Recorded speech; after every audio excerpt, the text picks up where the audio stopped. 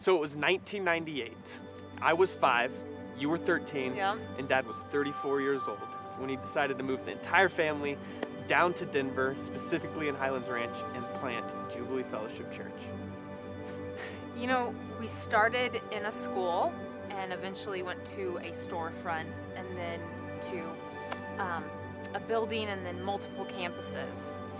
But some of the things that I can remember that were foundational to our DNA is discovering and recovering the promises of God.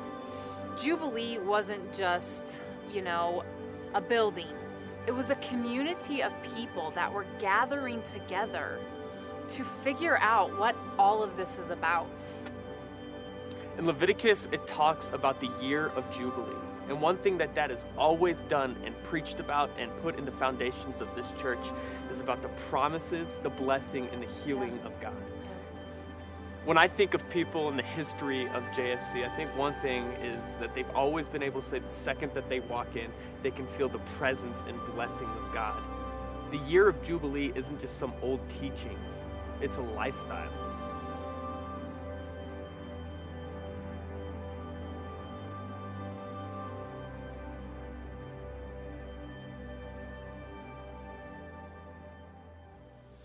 Okay, little known fact about me. I don't play a lot of sports, but one that I love to play is golf.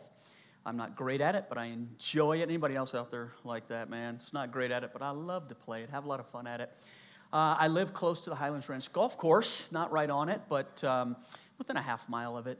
It's probably, 6 years ago, 7 years ago, somebody that goes to our church invited me to play with them, invited me to play right there.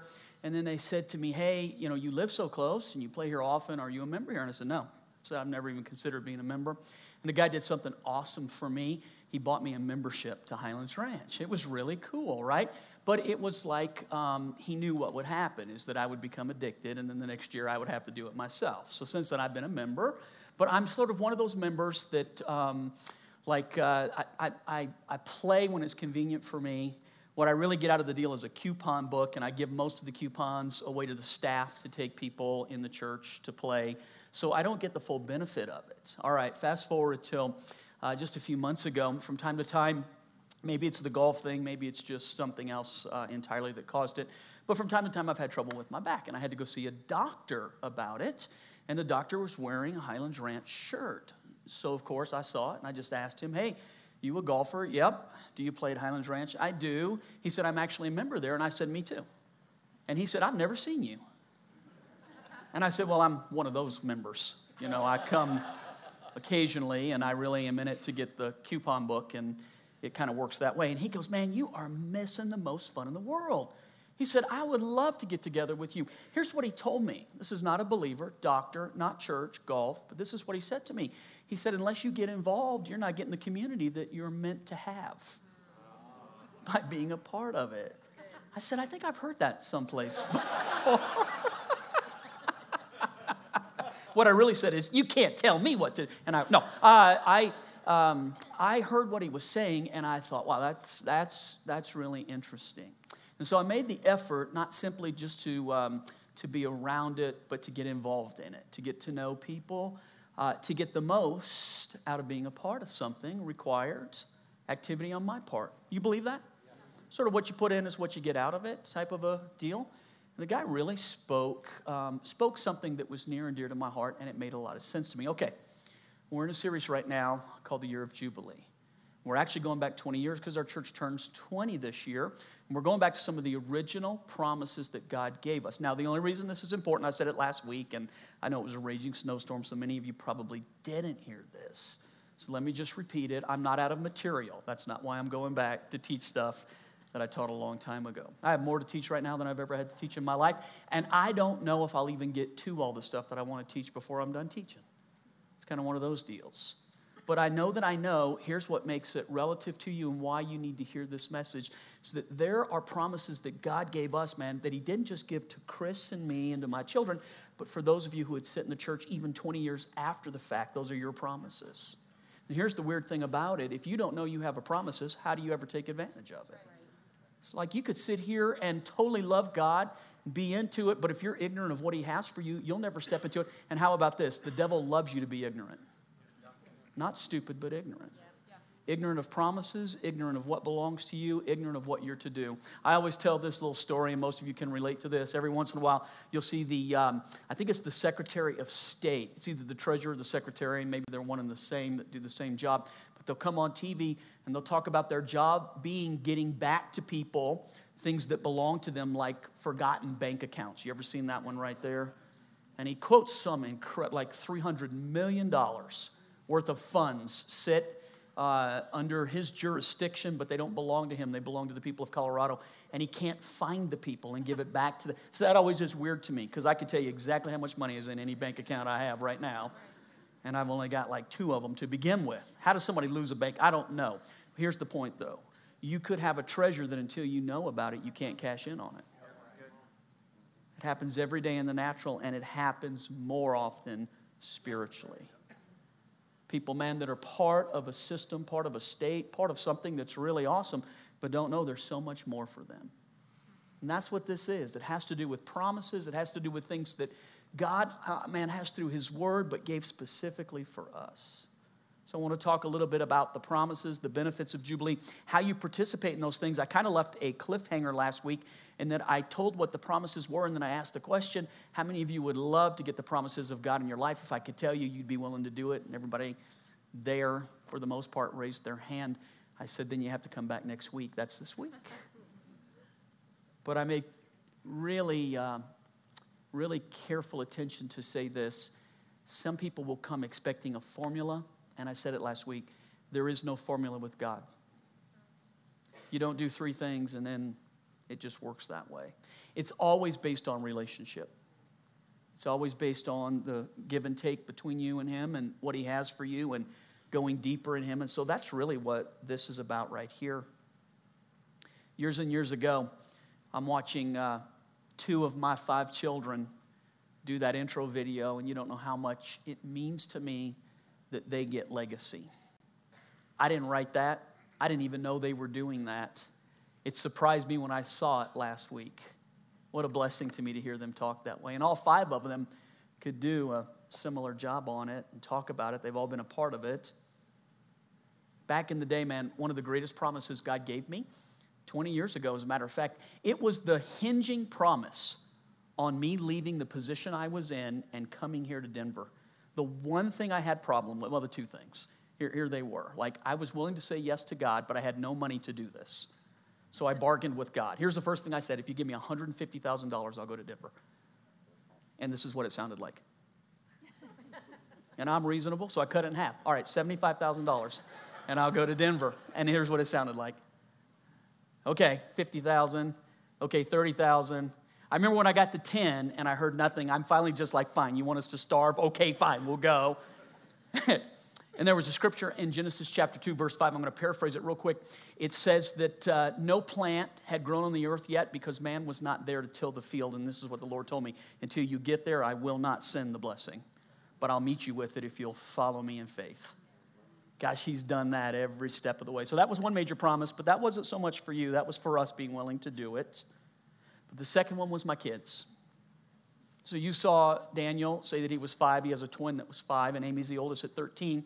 And I had 2 others stretched in between 5 and 13, and they were all at that place where if their dad and their mom was wrong about what they were going to do, who do you think is going to get hurt the most in the deal? So Chris and I were in our early 30s. We'd recover. We'd be hurt, but we'd be okay. But our kids would pay the highest price for it.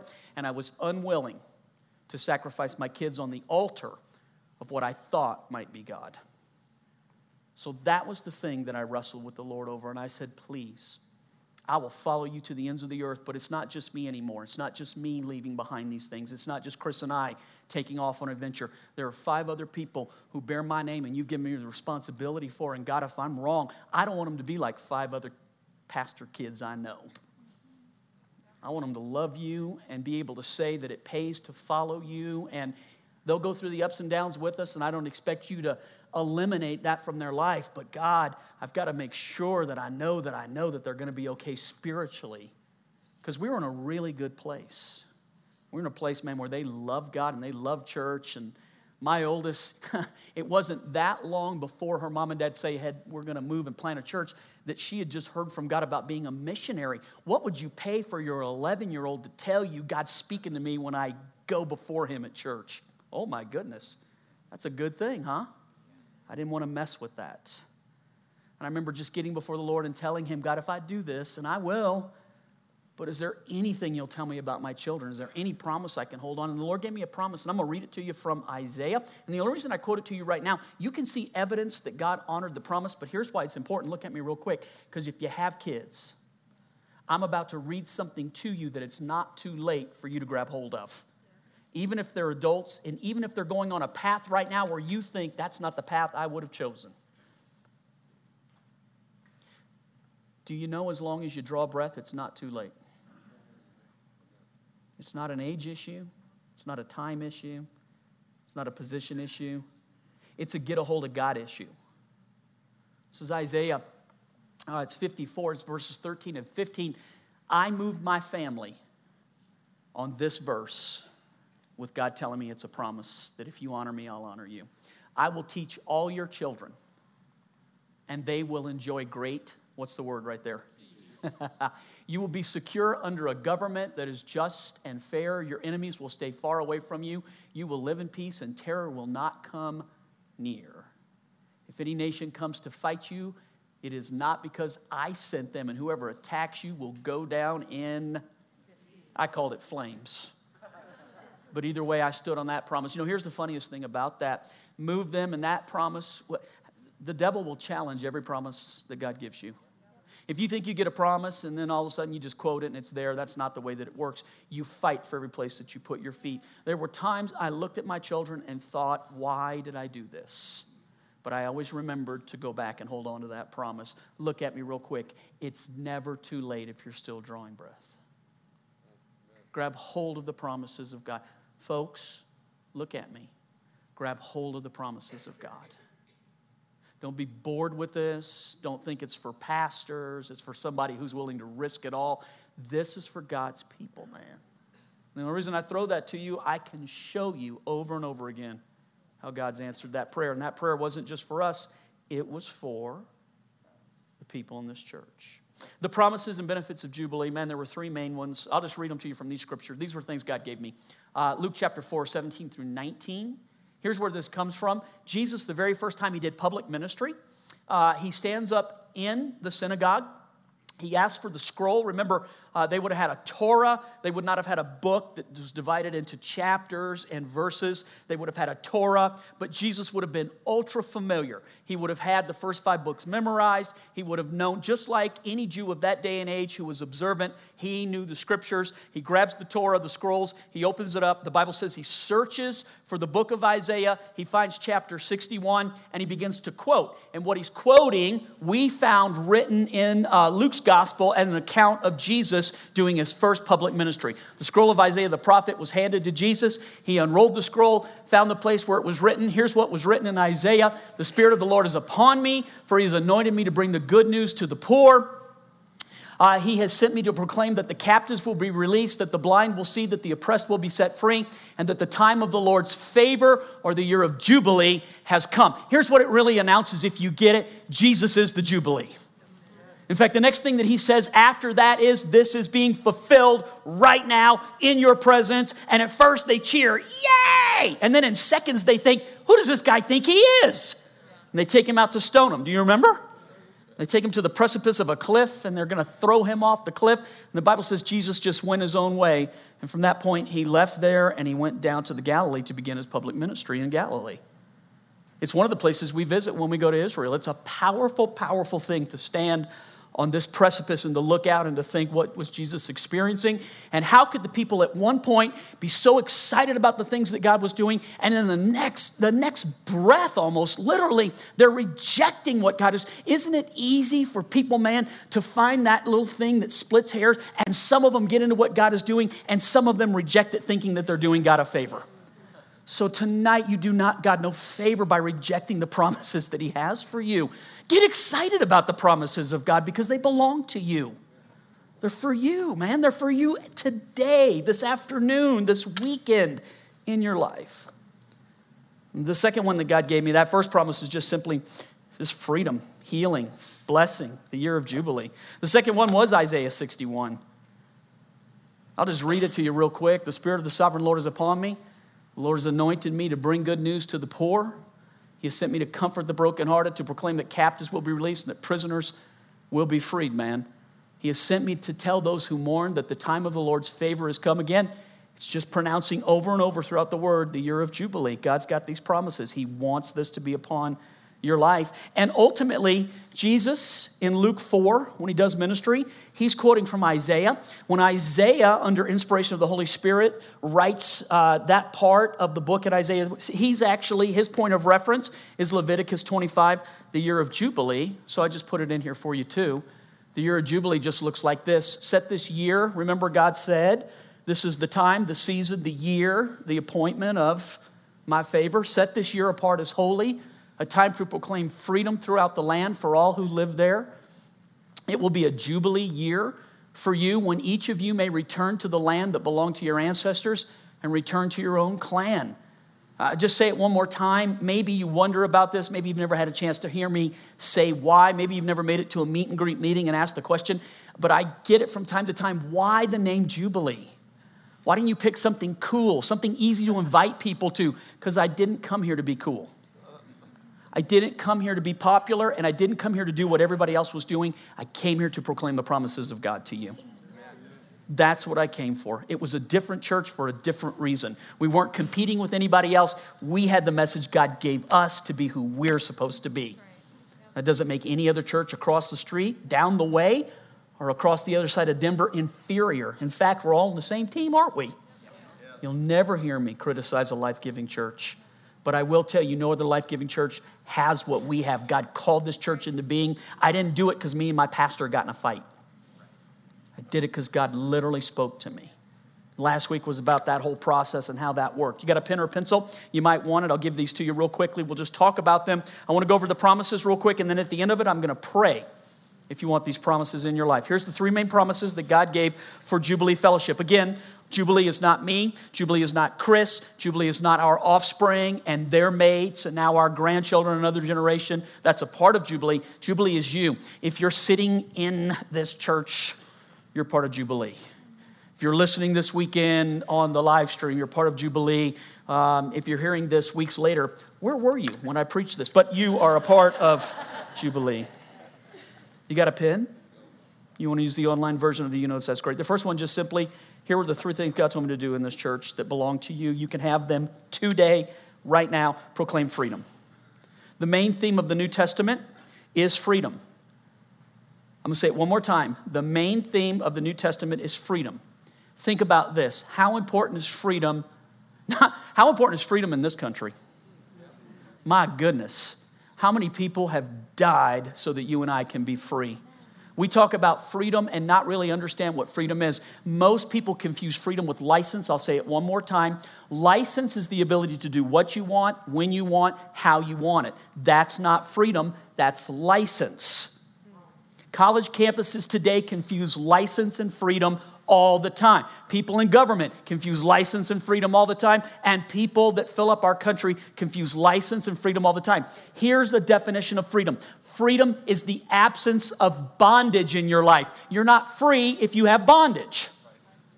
Do you agree with that? Yeah. Bondage is multiple and it's manifold. Bondage can be a habit. Bondage can be a thought. Bondage can be a person. Bondage can be a lifestyle. Bondage can be so many things. Here's the truth. Galatians 5:1. The simple truth of why Jesus died. He died so that you can be free. It was for freedom that Jesus set us free, for no other reason. Freedom is so that you can go to heaven. Freedom is so you can have the life he wants you to have now.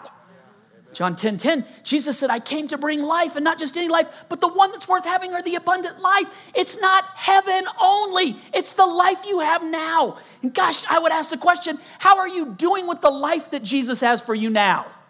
You answer that question. Are you living in freedom? Do you sleep in freedom?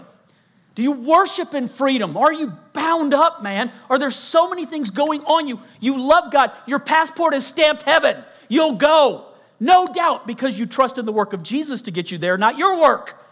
But the life you live now stinks. Is it possible to love God and have a messed up life here and now? Churches partially exist for that reason.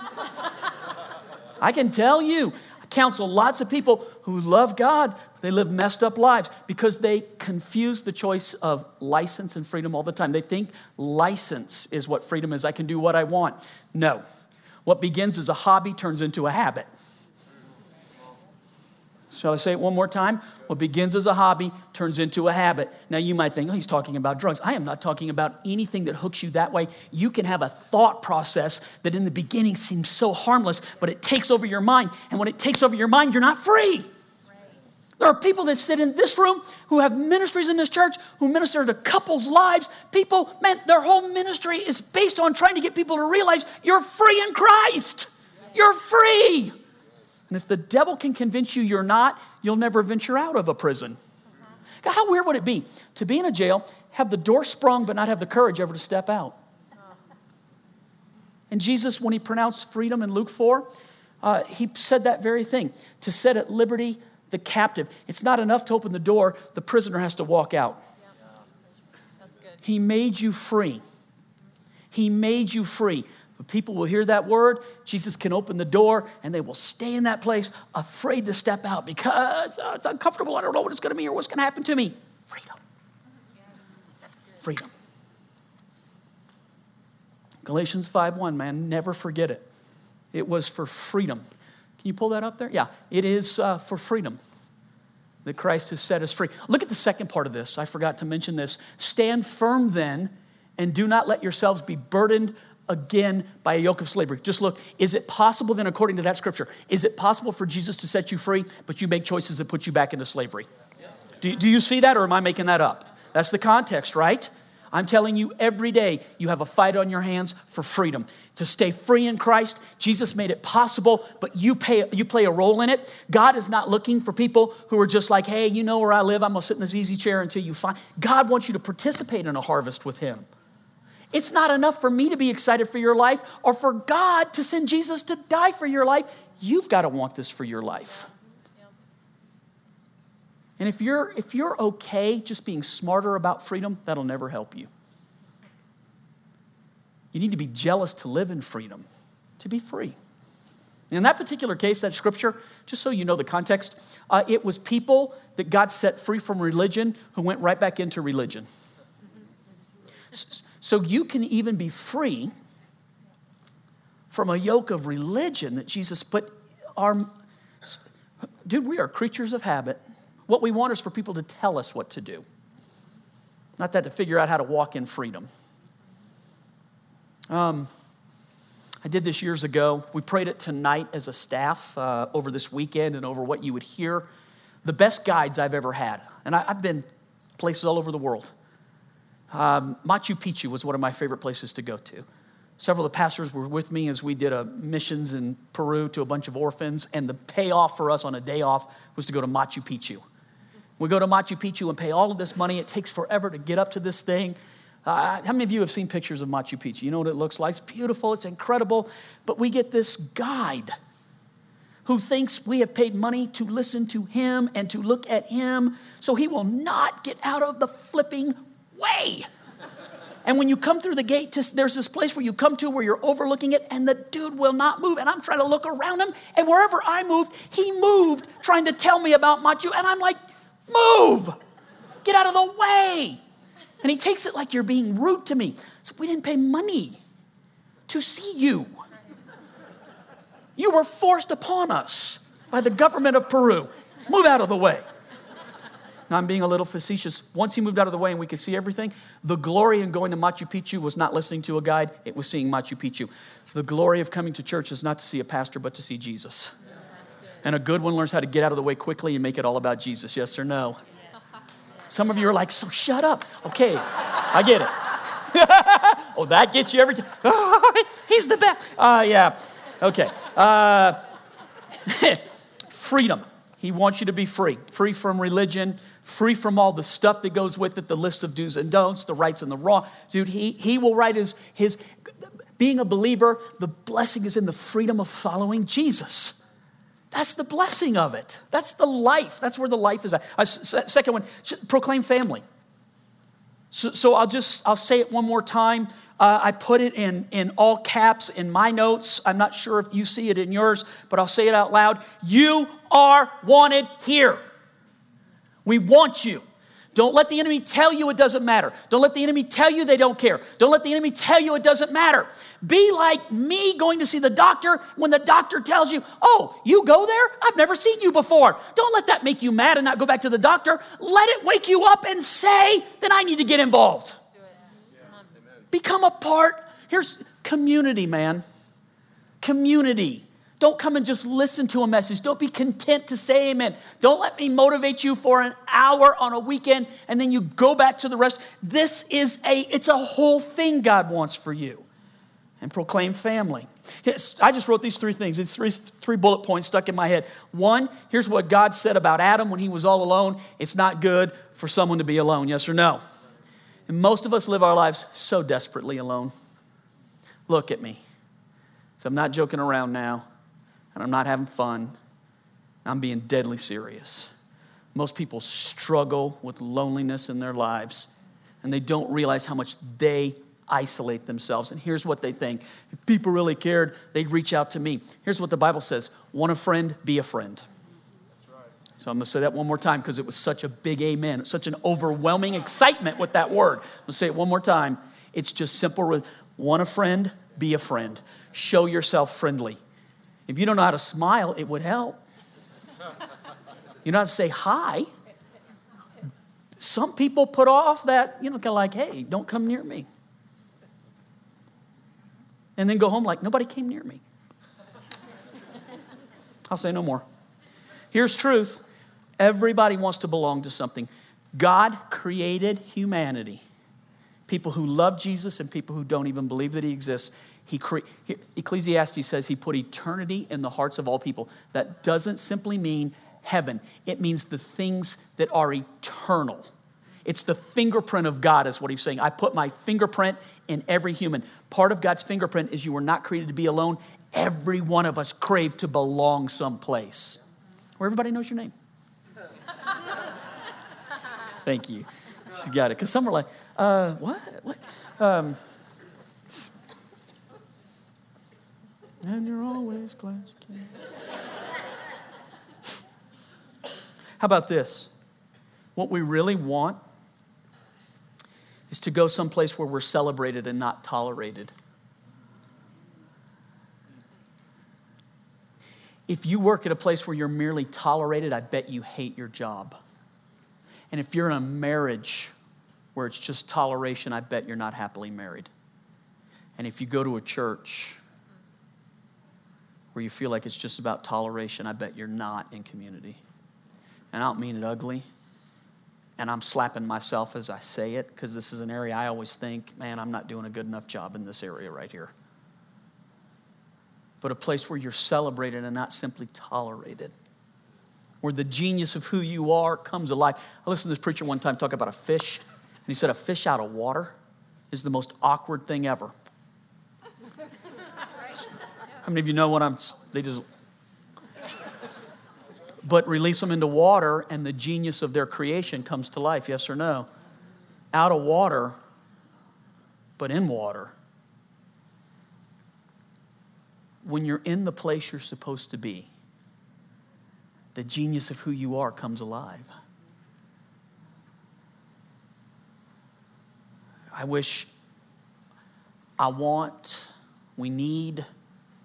We've got to be better at this.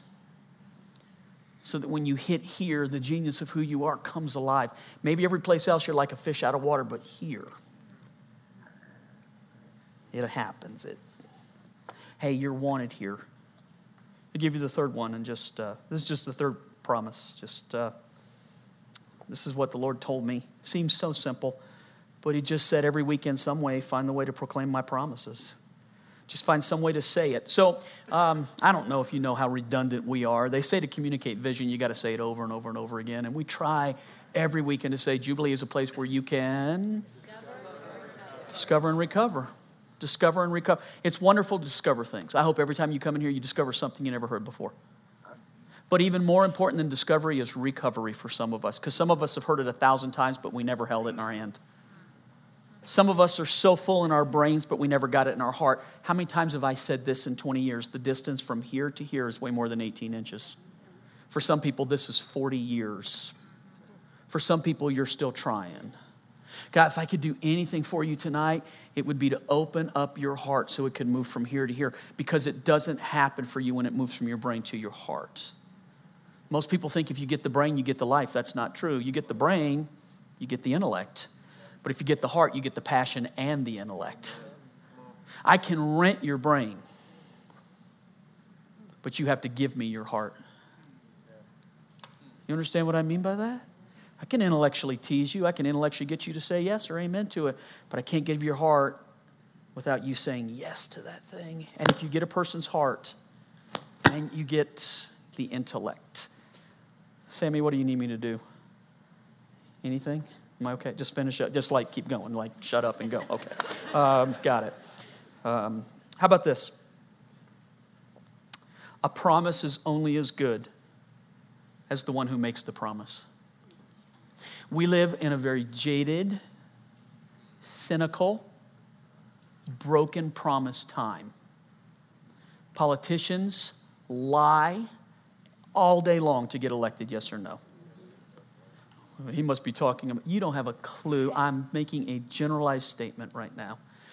Preachers have become the butt of jokes because they don't mean what they say or live what they believe to be true. Yes or no?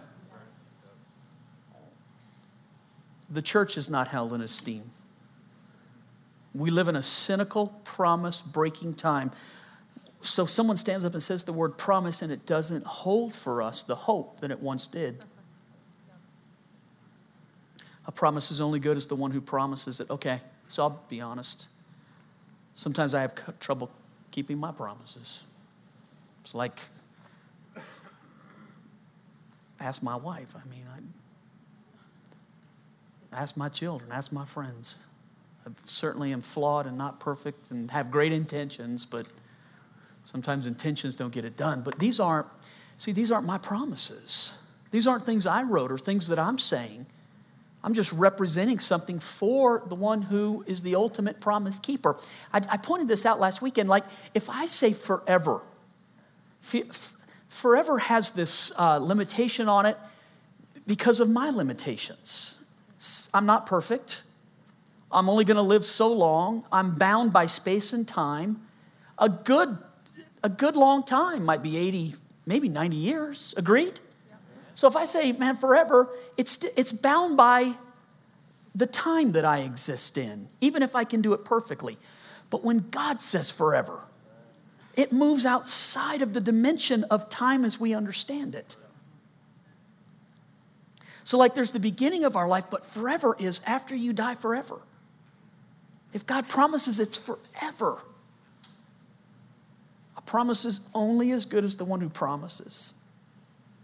Those of you who go here know I got a special connection to Israel.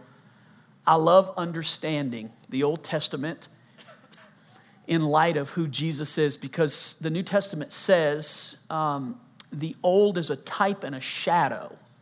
It's a foretelling, but Jesus is the fulfillment of all of those things.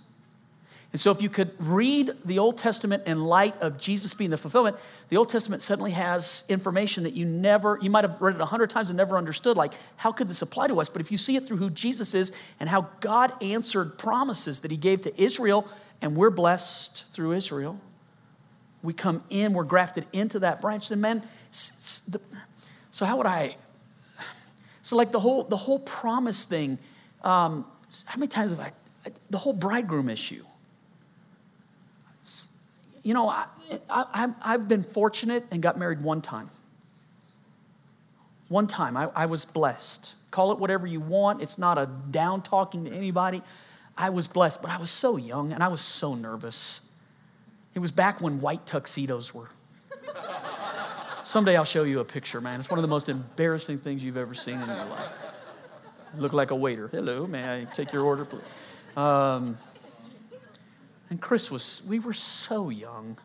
was so nervous. I threw up right before the wedding. Literally, we're standing in line to walk out, and I'm like, I gotta go. I went and threw up, came back in, pale white. When you take the picture, I'm pale white. I can't even, Pastor Terry did our wedding for us. Terry was so smooth and so good. And I don't remember anything he said except, do you? I think so. And he had all these wonderful promises. Do you do this? And I don't know. But you know, all of that comes from a place, the creator of marriage, he designed it so that when a little Jewish bridegroom wanted to marry a little Jewish bride that he found, he'd approach her with a contract. So in Judaism today, it's called the ketubah. Jews today, when they still get married, they get married under the chuppah. And they have the ketubah, which is the promises, the dowry. If you marry me, here's the promises that go with it. It's not as effectual today in 2018 as it would have been 2,000 years ago or 3,000 years ago, but the fulfillment of those things. So here's what it was. This little Jewish bridegroom would go to the bride's family, have the promises right there. He'd present to her father and to her, if you let her marry me, here's all that she's going to gain by the promises. Promises in the New Testament are simply called covenants. It's the same word, promises, covenants. The Bible says that through Jesus we have a better covenant, better promises. He's called the bridegroom and we're called the... And so if she wanted to marry him and the dad said it was okay, there was a little cup of wine on the table, she'd pick it up and drink from it, and then he would pick it up. No words were exchanged. Nobody had to sign anything. By drinking the wine, it sealed the deal. Jesus said, this is now the new covenant that is sealed in my blood. And do this to remind yourself that you belong to me and I belong to you. And then he said this, I go to prepare a place for you, and where I go, I'll come and get you again. If it were not true, I would not tell you, so that where I am, you can be with me always. And then about that day and about that time, when I can come back, nobody knows except the Father in heaven. And he's not telling. So he goes to prepare a bridal chamber, and only the Father can release him. And in Judaism at that time, as soon as the wine was drunk, the bridegroom would go to his father's house to prepare the bridal chamber. But only the bridegroom's father could release him to go get his bride, because like any good bridegroom, the only thing he wants is to consummate the marriage. So he'd throw up a sheet and tell her, it's good, let's go. So the father made him build something that was acceptable for the bride. And then when he was done, the father would say, now go get your bride. And that's what Jesus meant when he said, I go to prepare a place for you, so that where I am, you may be also. If it were not true, I would not tell you, in my Father's house are many mansions, many rooms. And about that day and about that time, nobody knows except the Father, because he'll release me when it's time. The Spirit and the bride will be so hungry, they will say, come get us. Look at me. These are not my promises. If they were, you need to get out of here as quick as you can, because I can't fulfill them. I can't do one thing about any of this. I'm a human, flawed, mixed up, and in the same boat that you are. But I can tell you about the one who promised, and how he's never lied, and how he can't lie. And he's not like a man that he should lie, is what the Bible says. If he said it, it's as good today as it was when those words were written, and it will be fulfilled when the Father says it's time. Where are you at with this Jesus? Where are you at with these promises?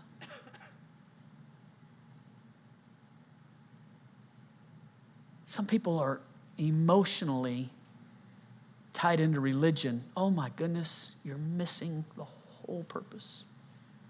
It's always about relationship. Always about relationship. He loves you. And he has promises for you. And he opens a door for you and invites you into them. Where are you at with that? Jesus, I love you. I thank you for your faithfulness. I thank you for your goodness. I thank you for your promises. Listen to this real quick. Your eyes are closed, ears open. Here's what the New Testament says. All the promises of God are yes and amen. All the promises. If you can find it in the Bible, God says yes. If you can hear the Holy Spirit while I'm teaching, God says yes.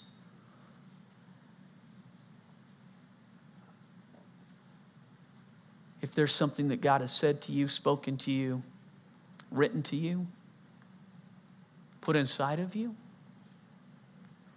God wants you to have those things. It was for freedom that Jesus set us free. Oh, He loves you. Man, as you're just listening at all of our campuses right now, where are you at with this issue, this Jesus?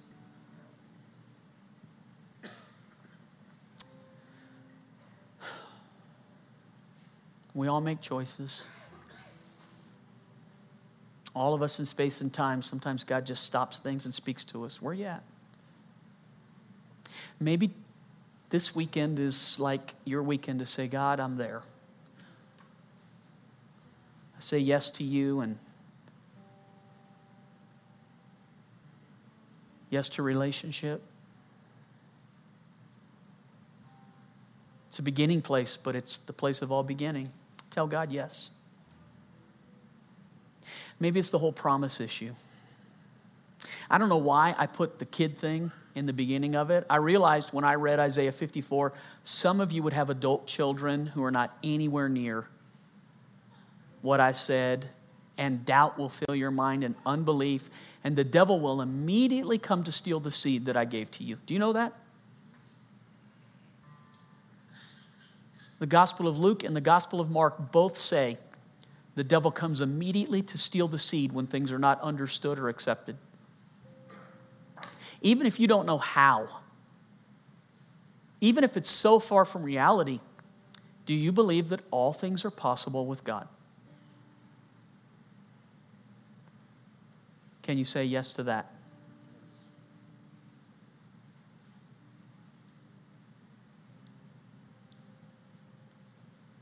Maybe the whole bondage issue. I don't have enough time to talk about all the different kind of bondages there are in life. And even if I could remember everything that I know about them, I'm sure that there are many people who would say, you forgot about this, or Pastor, what about that? It's not really important that I know. God knows. He calls you to freedom. It was for freedom that Jesus set us free. He still sets people free today. He still opens the eyes of the blind, heals the brokenhearted, sets at liberty the captive. He's still today pronouncing the year of God's favor over people's lives, the time of Jubilee. And if that speaks to where you are in space and time, tell God, help me. Don't be content intellectually to just say yes to me, acquiesce, or to dismiss. In your heart, what is God trying to say to you right now? Father, thank you for being merciful to us, and thank you for helping us. And I pray it in Jesus' name. Amen. Amen. Thank you.